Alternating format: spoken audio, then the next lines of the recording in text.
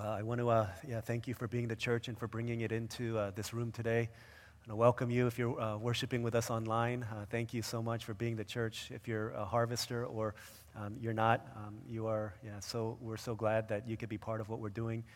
Thanks for those who are here in person. Why don't we do this? Why don't we take a couple seconds just to look around and say hello, wave at somebody, say hi to somebody that is around you. Let's take a couple moments to do that. Be reminded we're here as a community together. So if you spend a couple seconds doing that, you can say hello. Yeah.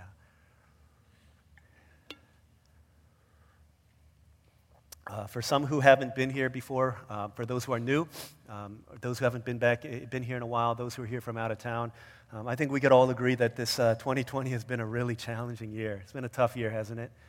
I mean, it's from the get-go. I mean, and some of it was like we'd hear stuff from across the globe. In Australia, there are these fires that are like wreaking havoc and taking over. There are these like locusts in Africa that are killing crops, I forgot what they were, bees that were coming from Asia somewhere to Seattle, and they were going to kill everything and all that stuff. That was all happening, but it was still, somewhat removed from us. And then we hear maybe something of a cultural and global icon, Kobe Bryant, and his daughter die in a helicopter crash, and that kind of wrecked a lot of people because it just felt like, man, this is crazy. It's all years off to a wild start, and then we hear about this pandemic that has started somewhere on the other side of the world and is getting closer and closer and closer, and then it hits landfall in Washington State, and then it starts spreading throughout our nation, and all of a sudden everything goes on shutdown, and we don't get to meet together in this way. We're meeting in homes, and we're watching worship from our video screens, and our whole world has been flipped. People are losing jobs. People are losing hope. People are losing patience. People are losing relationships, And as we begin to adjust to this new normal, hey, maybe we can slowly start reintroducing things, just wear masks and keep your distance from people. As we begin to adjust to kind of life as the leaders and the powers that be are telling us we need to live, all of a sudden, bam, here comes another thing. The inequalities and injustices that have been surfaced during COVID, the anger, the economic depression, and all of these things come to a head in this massive, and racial wars and the racism that's, it's always been there. It's been there from the beginning, but begins to bubble up, and then it just explodes, and a dam breaks out, and it's just in a crazy place.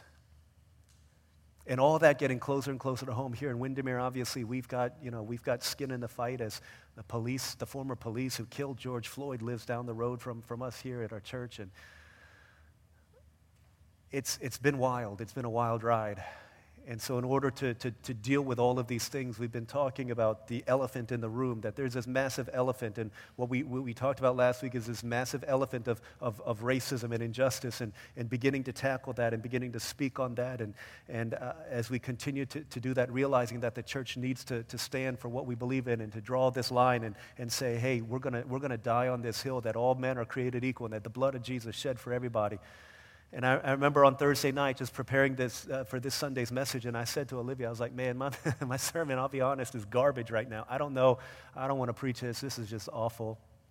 And then Thursday night, later in the evening, late at night, about midnight, I got a call to go over to Wings of Winter Garden, which is the wing shop that our beloved James and Casey Ye own.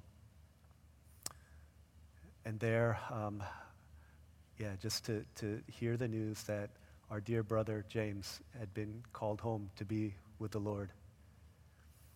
And if things couldn't get harder, they just did in a matter of moments for all of us. And I remember being there in the parking lot of Wings of Winter Garden when all this is happening and the paramedics are there. Once they came and said, there's no more that can be done, probably most likely heart failure, shock, numbness, grief, sadness, flooding emotions. I remember talking with one of our other leaders, Eugene Kwok, and he said, DL, are you gonna talk about this when we gather together on Sunday? I said, I'm not sure. I'm not sure what to do. I'm not sure what to think at this point. But as that night became morning, and I went home about maybe 8 o'clock, and I just, for the first time, sat alone with my thoughts. It's like a flood within my heart just released, and I couldn't hold it together. Not that I was trying to, but I just began weeping and wailing. Olivia had gone over to Casey's home, and my two girls were watching Top Chef in the living room, and they came running in, and they said, "Oh no, Daddy, what's happening?" And I was texting with someone yesterday. He's a pastor, a friend of mine, who had reached out and asked what was going, if everything was all right. And I told him that story. I just told him I was weeping. I think I scared my girls. And he said, "You know what? I think it's okay for young girls to see their dad weeping and grieving and mourning over the loss of someone that they loved. In fact, I think it's a good thing." And I want to let you know that it's a good thing for us to be able to do that. And if that happens together, that's awesome. If it happens, where you are, then that's awesome also. But as I thought about this, I realized that James was not only a husband to Casey and a father to Timothy and Jonathan, a devoted cousin, father figure to his cousins, Sarah, Paul, and Biggie. But for many of us, many of you were taught Sunday school by him. Many of you were served on the worship team with him. Many of you have experienced his smile, his warmth, his hug, his love, his coffee, his donuts, his wings, his whatever. Almost every one of our missionaries has either stayed at his home, eaten in his home, or eaten at his restaurant. This building in which we worship, the seed money for this building was given by his family after James's younger brother, Pastor Kenny, went home to be with the Lord. The fingerprints of James's life and the echoes of his life are all over this congregation, whether you know it or not. And so when we talk about the elephant in the room, there's a time for me to be prophetic and to speak into the issues of our society and our culture.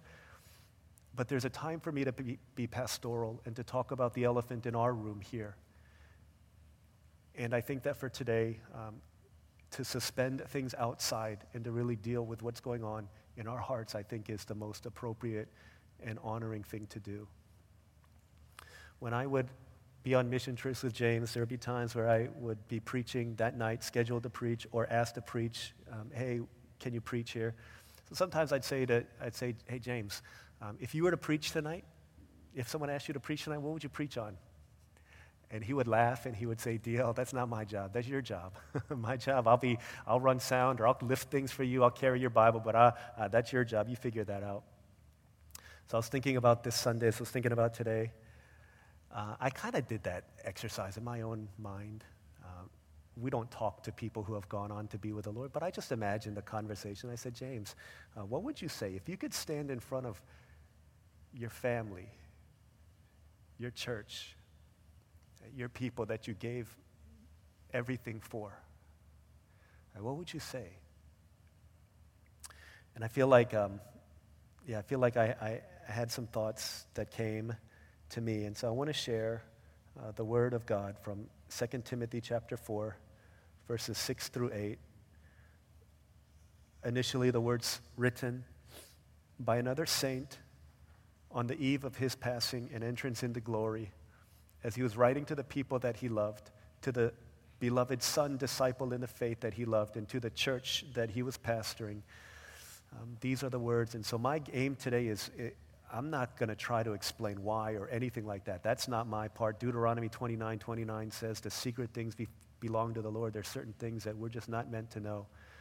But what I want to do is actually something a lot simpler. Every life tells a story. Every life has a message, and how we live will echo into eternity. The way that you're living right now, the way that I'm living right now, if we were to be called home to be with the Lord, our story, our life would have a story that would be encapsulated in words, in paragraphs, in pictures, whatever it might be. But today, as we look into the Word of God, I just want to share what would be the message, one of many, that our beloved James would share with us if we could hear what he would say. What encouragement would he give to us? This is 2 Timothy chapter 4, verses 6 through 8.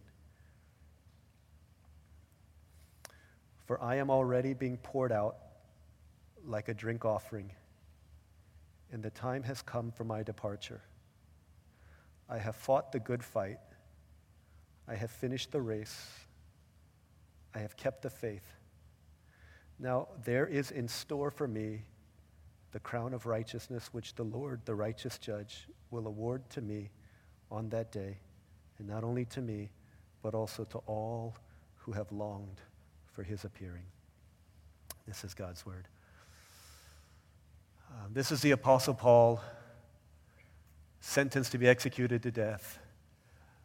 Probably feels in his mind the cold edge of the sword that was to behead him as he awaits his execution for preaching the gospel to the people of Rome. But as he speaks, he says, here's my deal. I'm already being poured out. My life, this drink offering is what would happen at the end of sacrifices. To say that the sacrifice is done, you would pour out a drink offering on the altar of sacrifice to say that my life is, I've given all that I am. And what Paul is saying is, I've given everything, and the time has come for my departure. Time's come for me to go the ways of the forefathers. And this language of departure, for those who've traveled, I know it's been a while, but for those who've traveled, it's as if Paul is waiting for his airplane that is headed home to heaven. And he's saying, the time for my departure has come. I've got my ticket in hand. I know where I'm going and who I'm going to see. I have a friend named Jesus waiting there for me. He has given something that no one else could give. He gave his life in payment so that I might live, and I'm waiting to get on the plane home. As he does, I think about the life of our friend James, his life poured out as a drink offering. And he's ridden the plane home to glory. What would he say to us as he sees us? And I know that I don't know. I don't know how heaven works. I don't know how these things work, but I know that in our hearts there's a lot of brokenness and grief, a lot of mourning and tears. And perhaps these are some things that through the word of God James might say to us. Here's the first thing. In verse 7, he says, I have fought the good fight. Here's the first thing that I think we need to hear is keep on fighting the worthy fight. Harvest, Casey, Timothy, Jonathan, my family, my friends. You don't know that a fight is worthy until you get to the end of it. He's saying, I've been to the end. Keep on fighting the good fight. Keep on fighting. And literally the word good is the word worthy. Right? Some fights are worthy. Some fights are not. Some wars you go into are worthy. Some wars are not. We have questions about, should we have gone into Iraq? Should we have gone into Afghanistan? Should we have gone into Vietnam? Should we have gone into Korea? You don't know those things oftentimes until the end. What is a fight that's worthy? It says there's a fight that's worthy. And I fought the good fight. And maybe some of you wonder if it's worth it to keep on fighting the fight that's worthy of your life. There are casualties, there's pain, there's difficulty, but there's a goal, there's a reward. And maybe some of you don't see that right now. But I could hear James with just so much love and passion and compassion and care saying, don't give up from fighting. There's a fight that's worthy and there's a lot that's not. What are you fighting for with your life? What are you giving your blood, toil, sweat, energy, life to? What are you giving your life to? Because some of us, here's what we're fighting for. We're fighting for a name to become somebody in the TikTok world. Is that a worthy fight that you're fighting? Is it worth it for us to give all of our lives to that? Some of us are working and working and working so that we can find pleasure in this life. At the end of it all, is it worth it for you to fight for those things? Some of you are fighting and fighting and fighting, and the good fight is to have the most money and the most toys and the best vehicles and the best accessories that people can have. Is that a worthy fight in your mind when you get to the end of your life? Don't waste your life. Some of you are living for the applause of people, for people to like what you do or like what you say or to like that dance or to like your reputation or to be so crazy in being a partier that everybody thinks you're all that. Is that worth fighting for? There's a better reason to live. There's a better fight to fight. And as I talk to people in these last couple of days and they talk about James, they talk about how, and this is not just here, this is from afar. They talk about how much he loved his church. He loved his family, and his family and his church, these were his two families, and he gave everything to it. Poured out day by day. Every time the first one in for Alpha service before anyone gets in, with his coffee and donuts in hand, ready to man the soundboard in order that we would be able to worship the Lord God. He fought the fight that was worthy. I think about, I've had a lot of friends who are in ministry come and go from visiting Orlando for whatever reason. Some of them have stayed at James and Casey's home. And one of the things that I do just for fun with my pastor friends is, you play fantasy sports, like fantasy football, fantasy basketball, where you pick players to be on your team. I know this is for ladies, you're like, what the heck? That's so dumb. But guys do this kind of stuff. We were doing this, and sometimes my friends and I would say, let's have a fantasy pastor draft. You got a lead pastor, you got a teaching pastor, you got a preaching pastor, you got a counseling pastor, you got a utility pastor, and so we just draft. Okay, here's who I want on my team. I got Tim Keller. No, you can't draft Tim Keller. I got John Piper, whomever it is. We draft people. But whatever they go to, let's pick lay people. They always say, I want James and Casey to build my church. I say, you can't take that. That's not fair. You cannot have them. But they see the love, and they see the commitment, and they see the devotion, and they see that for him, this was a fight worthy of giving himself to. I remember being in house church back in the day when we probably had maybe 5 or 6 house churches. We were talking about spiritual gifts in that particular day. What gift do you have? And James said something to the effect of, looking through the list, I don't think I have any spiritual gifts really. I'm not really good at many things. And we're all like, nah, that's not true. But one of the things that he did, and the Bible says, if anyone serves, right, let him serve with all of his heart. He said, here's what James does with all of his heart. Here's his gift. He can serve. He doesn't want people to see him, people to know him, people to recognize him, but he serves. And sometimes people see the things that he does, and they are wowed by how he loves. And I remember in that meeting, he said, you know what, DL, I love our church so much. And I think at the time, Eugene Kwok was the house church shepherd, and the both of these guys said, we will do anything. We'll give anything for our church. And we'll do anything for our church, whatever it takes for us to be the church that God wants us to be. As a pastor, that means everything. For people who will say whatever it takes, any day, any time, anything, I'll give my life for the sake of the gospel through this church and its spread.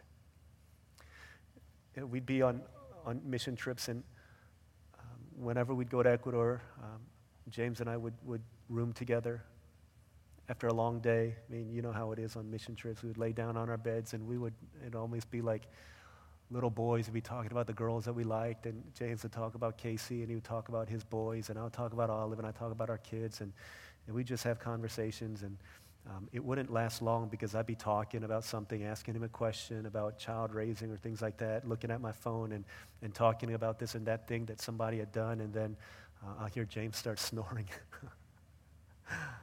And I'll be like, oh, and I'll just stop talking. And I'll lay down on my bed and just look up at the ceiling. And usually about a minute later, James would wake himself up. And he'd be like, oh, I'm sorry, DL, were you talking? Were you saying something? So did I fall asleep? Like, nah, dude, you're good, man. Yeah, just get some rest and go to bed. But I'd look up at the ceiling and I would just be so thankful that he was a man who just gave everything every day, everything for the sake of the kingdom, everything for the sake of the church, everything for the sake of the spread of the gospel, and that he would go to bed tired.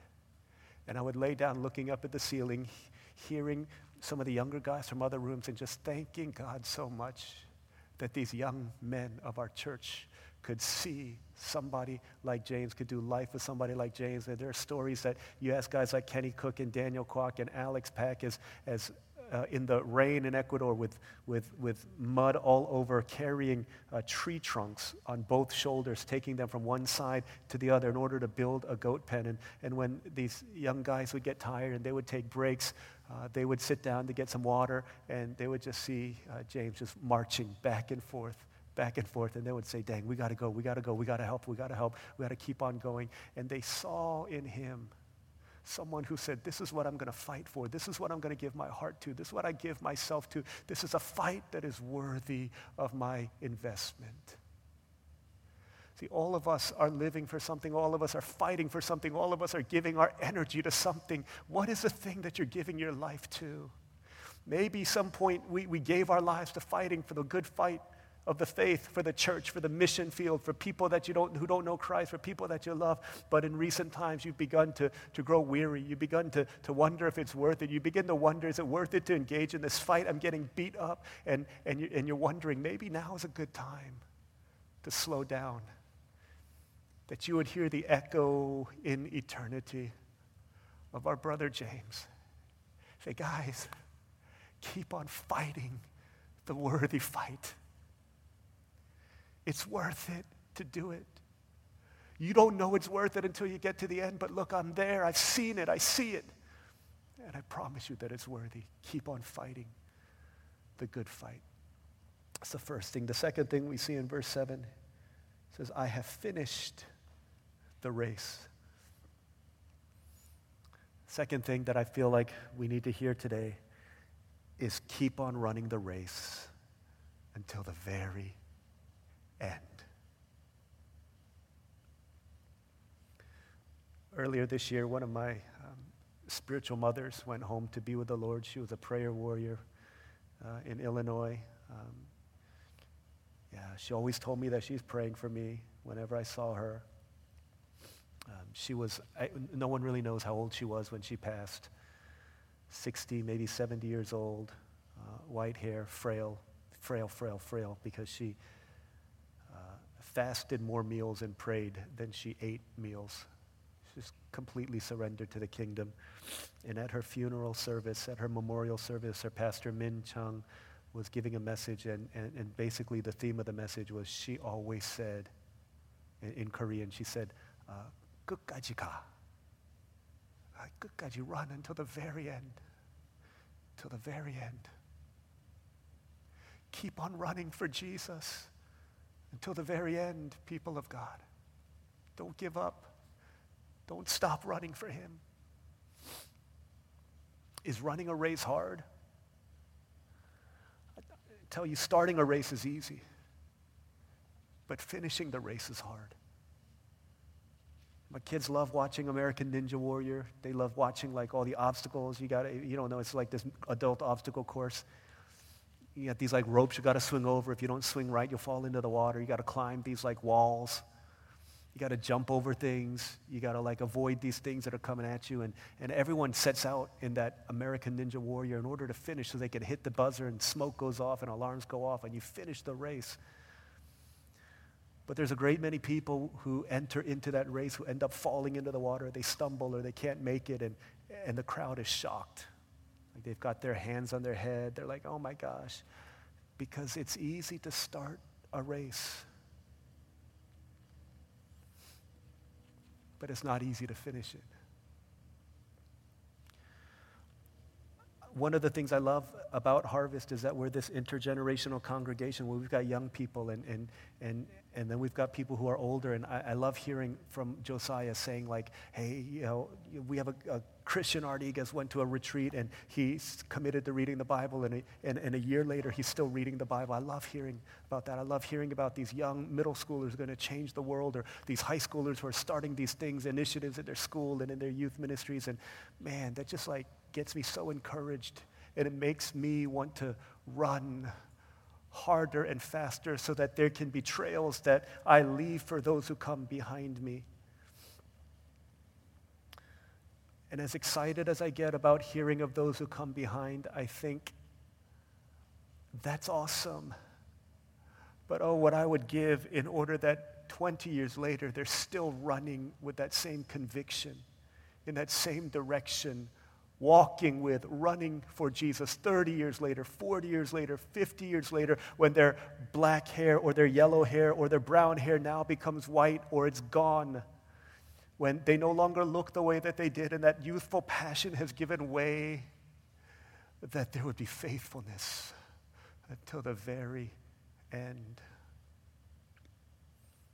And we have seen what it looks like to run until the end. In this life, there will be obstacles, there will be challenges. And as you know, as I think about James, I think about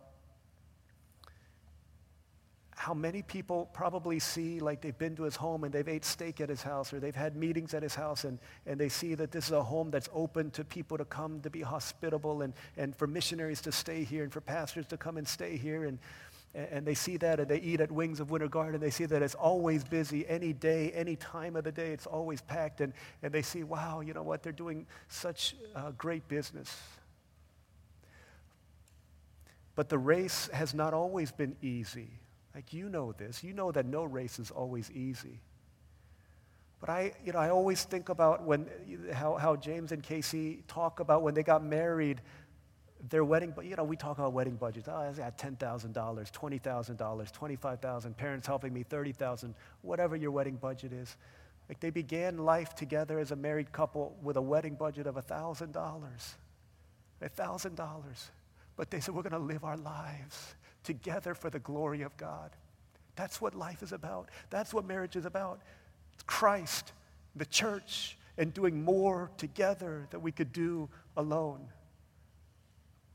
I mean, you could ask them and they'll tell you the stories of how Casey's wedding dress, size 13 wedding dress that she didn't even buy, it was just left over from a dry cleaner, had to get hemmed down so that she could wear that on the most exciting day of her life. But during that day, it was just so full of, and I wasn't there, I didn't know them, but it was so full of worship. They said there was such a heaviness of the presence of God within that place, and they knew that this is the way our lives are going to be lived. God's blessing meets us at the beginning, and it's going to carry all the way through. I remember getting the phone call that July day, 2010, when James found out from Korea that his brother had been in an accident and had passed away, his younger brother that he loved. And then his father had been bedridden and because of a stroke. And what we don't often see is how every Sunday morning James would and his cousin David would go, or Paul would go, and they would go to where his father was and put him from a bed into the van, and into the wheelchair to bring him in so that he could worship with the Korean congregation. And then James would come and he would lead worship for us. Nobody knows. No one sees these things. They don't see that there are obstacles in the journey, and then to see his father go home to be with the Lord, to see his wife come down with cancer. This is not an easy race that was run, but we see each Sunday just a faithfulness and a smile and a joy that permeates out of him. Says, this is the race that I've been called to run. And oftentimes I'd ask him on mission trips, I was like, hey, did you ever get angry at God when this is right after his brother passed away. Did you ever get angry? Did you ever wonder? Did you ever question? And he's like, it's hard sometimes. But how can I not trust? I'm going to keep on going. I'm going to keep on trusting because God has been so good. He's been so faithful to me. Until the end. he now joins this cloud of witnesses that Hebrews talks about as we run this race. I know some of us get tired. We get tired. I get weary. You get weary. And sometimes we wonder, there's no watering hole anywhere near. Can we just take a break? Man, I hear the voice of James calling out to us, calling to his family, calling to me, calling to you. Say, guys, keep on going. Keep on running. It gets better and better. It gets better and better. Keep on running until the very end. That we would do that also. I have finished the race. And then the last thing it says here, it says, I have kept the faith. The last thing that maybe I would hear James whispering into my ear and whispering to us is keeping the faith. Right? Keep keeping the faith. The faith is not something that, Jesus said, it's not about how big you have faith. It's like a tiny thing, like a mustard seed. It'll be something that you would overlook. You wouldn't see it.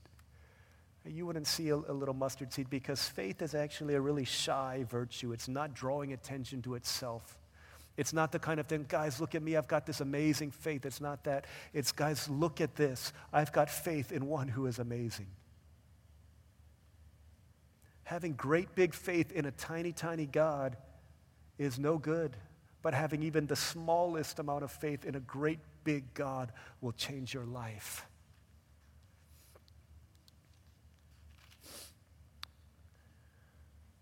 When I think about, what it means to worship the Lord,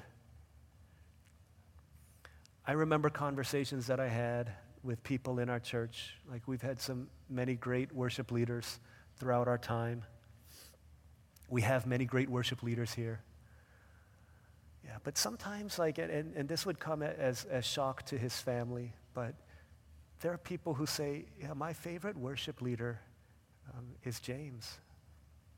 And they will always have to preface it by saying, he does not have the best voice, or he's not the most musically gifted. But I just see his heart to worship God, and I just experience God's presence in that place. And I think what makes James such a wonderful worship leader is because no matter the circumstance or situation, his eyes were looking upwards to the one that he was worshiping, and it was not driven by what was going on in his life. I don't think I can ever forget one worship set that he was leading, and I don't remember if it was at his brother's funeral or the Sunday after that. But I remember he was leading through a song that he loved, and he often led, and we sang it this morning. The bridge says, you give and take away. You give and take away. My heart will choose to say, blessed be your name. You see the measure of a man or a woman not when things are going great, but when things are difficult. Like that's when you see the true character and the true personhood and the true faith of a man or woman. And I remember just looking at him as he sings, you give and take away. And as he was strumming his guitar with his eyes closed and a smile on his face, there was such a deep sense of peace and a deep undertow of joy that nothing could take away from him because his gaze was fixed on Jesus. My heart will choose to say, blessed be your name. Not my heart feels like saying this. Not my heart is drawn to say this, but my heart will choose to say, Lord, blessed be your name. In every challenge and every hardship and every assailing that came to his faith, it's just like his heart would choose to see and say, Lord, blessed be your name. A faith that is of worth more than gold because it's been forged in the fire. A faith in God, a God and a gospel that's bigger than life and bigger than death. And as we pick up the pieces of our broken hearts and as we pick up our tears and walk out, I can hear James say, guys, keep keeping the faith. Don't give up. Don't stop. Don't stop trusting. Don't stop believing. Don't stop walking. Don't stop fighting. Keep on going in faith. The one who's shown himself will ever be faithful. The God who met them in their $1,000 wedding and began to bless them and to bless them, and every blessing he poured out, they didn't keep it for themselves, but they turned back and opened up their hands and allowed us to be the beneficiaries and open the doors to the kingdom for so many people through their love and their hospitality. Weary pastors staying at their home finding life, weary missionaries wondering what is life all about. My friends who've come from different places coming and seeing a family like that, they say, wow, this gives me hope for what the church could be. Every blessing you pour out, I'll turn back to praise him because God had been so supremely faithful in James's life. I just feel like he could never get over that. And so he said, I'm going to be faithful to the God who has been faithful to me. And he says the same thing to you, and he says the same thing to me. Keep keeping the faith. Now there is in store for me the crown of righteousness, which the Lord, the righteous judge, will award to me on that day, not only to me, but also to all who have longed for his appearing. He says, Paul says, guys, every one of us is going to one day stand before a judge. Hebrews 9:27 says, every one of us is destined to die once, and after that to face judgment. Who will be that judge?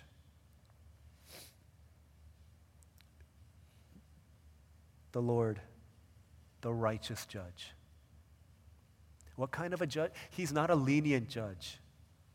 He's not a merciful judge. That's not what he says. He's not a gracious judge, a loving judge, a corrupt judge, able to be bribed judge. He's a righteous judge. That means he is right, he's perfect, and everything he does is in line with the character of God, which is for righteousness and purity and absolute holiness. But wait. The reward is what? It's a crown. What kind of a crown will the righteous judge? Maybe there's a loophole here. Maybe the crown will be a crown of starting the race or of participation or a crown that says, you know what, I came to church or I serve God. What is this? Let's see, a crown of righteousness.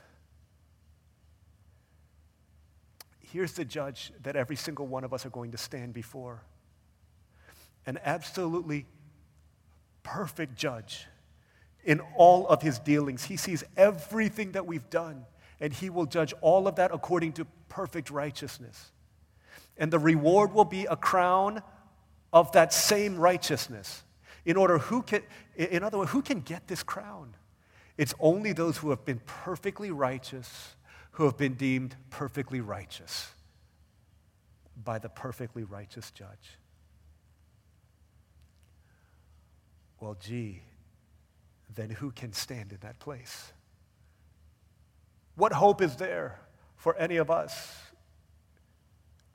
What hope does heaven hold if there's a perfect judge, a righteous judge, and a crown of righteousness for those who've lived the life of perfect righteousness?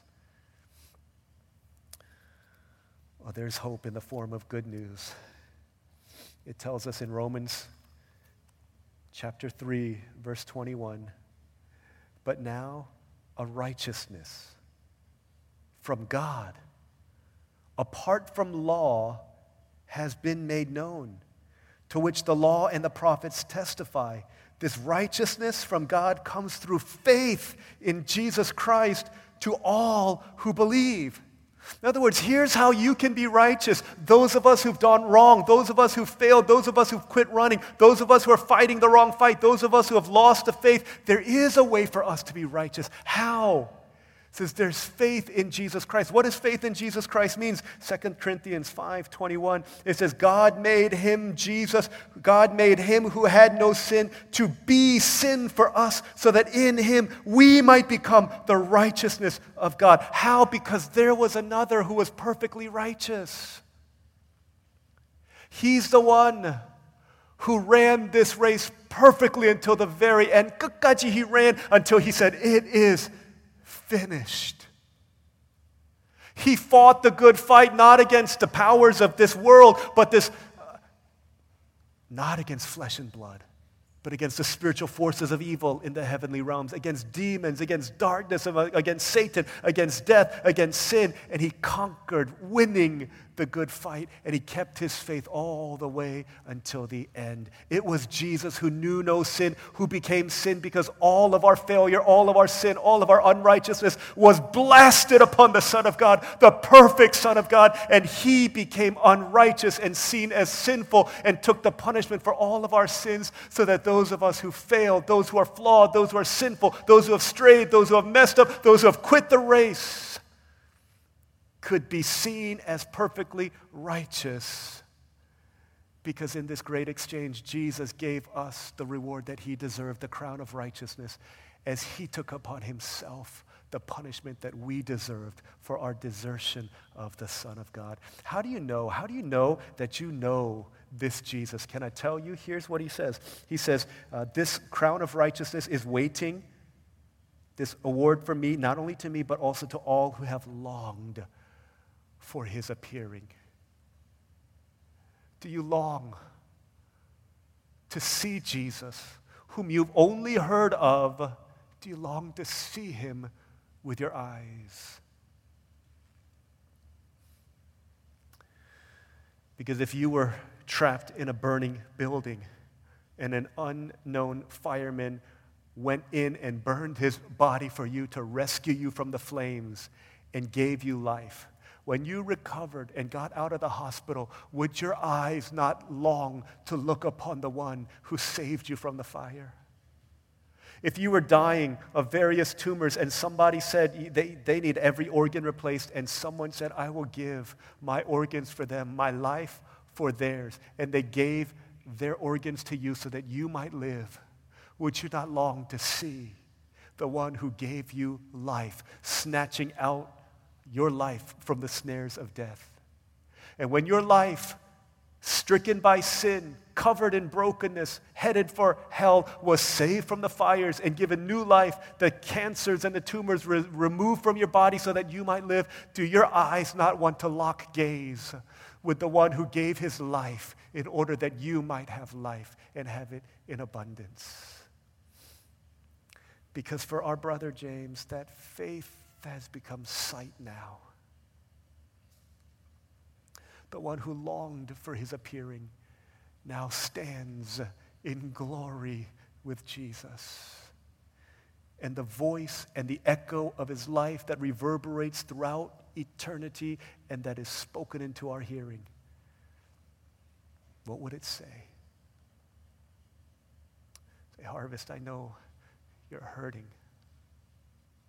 I know it's hard. I know you don't know if you've got the strength to go on. For Casey, for Jonathan, for Timothy, for cousins, for those who've been left behind, I know that it's hard. But just hear what I say in light of what I see. Keep on fighting the good fight. Keep on running till the very end. And keep on keeping the faith. God, one life, it will soon be past. Only what's done for Christ will last. Let's pray together.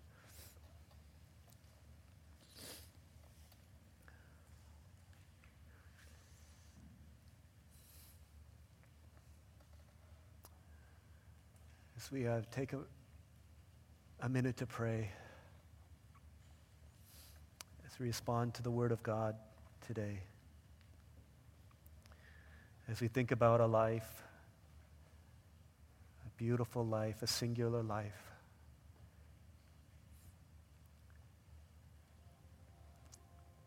that has impacted so many for the glory of God.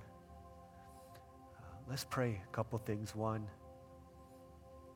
let's thank God for the life of James Ye, our brother, our friend, our shepherd, child of God, beloved, devoted husband, doting father, lover of so many, beloved by so many. Let's thank God as we remember his life, his legacy, his story, and his message. Let's give thanks to God. Second, let's pray for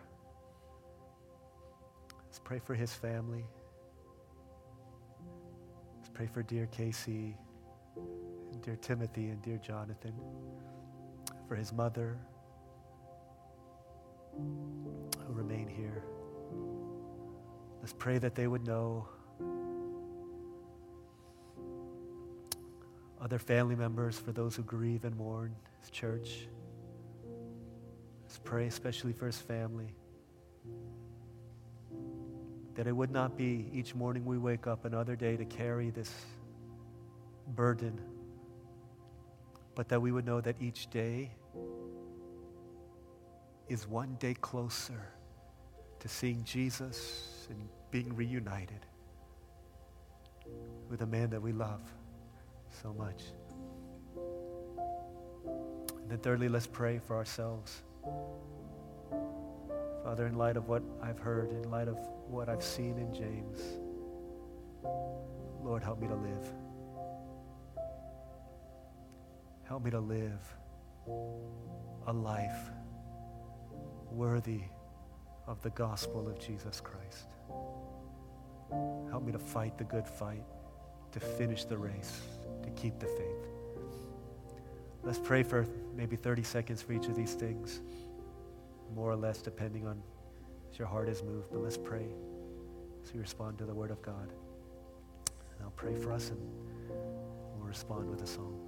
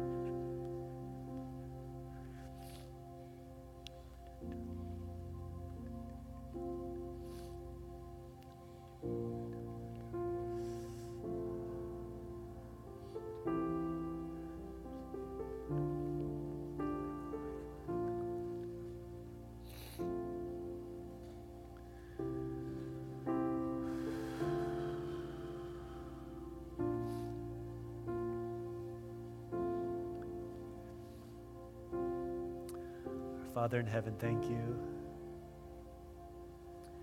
that during this leg of the race, we were able to run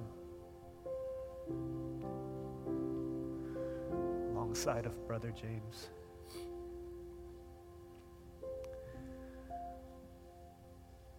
Many people may have given up had it not been for him cheering and encouraging, championing others to keep running.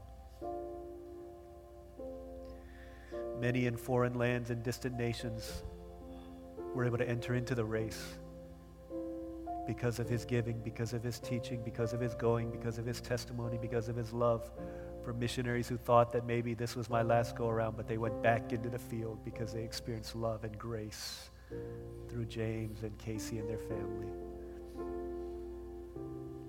Thank you that we got to run with him for this stretch of the journey, and now as he finishes his race, we can hear him calling out to keep on going, to keep on running. Lord, we run for no man or woman but Christ alone, but inspired by the faithful as they encourage the weary, their lives a stirring testament and testimony to the power of a life well lived, blazing trails of the gospel so that we might walk and run behind them. Father, thank you that this is our blessed lot and privilege. Pray that you would help us to run with perseverance the race marked out for us. We pray for Casey and Timothy and Jonathan. We pray for James's mother. Pray for Sarah and for Paul and for Biggie. We pray for all those whose hearts are broken. Lord, may we be able to be in that place knowing that you meet the brokenhearted right where they are. Lord, bring your Holy Spirit to meet us in power, in healing, in comfort, in grace. May your church be God with skin on for such a time, to comfort the weary and also to live as witnesses in this world. Pray that our lives would always carry within us that heartbeat of our brother James, to give ourselves fully to the work of the Lord, knowing that our labor is not in vain. We thank you so much. We love you because you've loved us first. We pray these things in Jesus' name.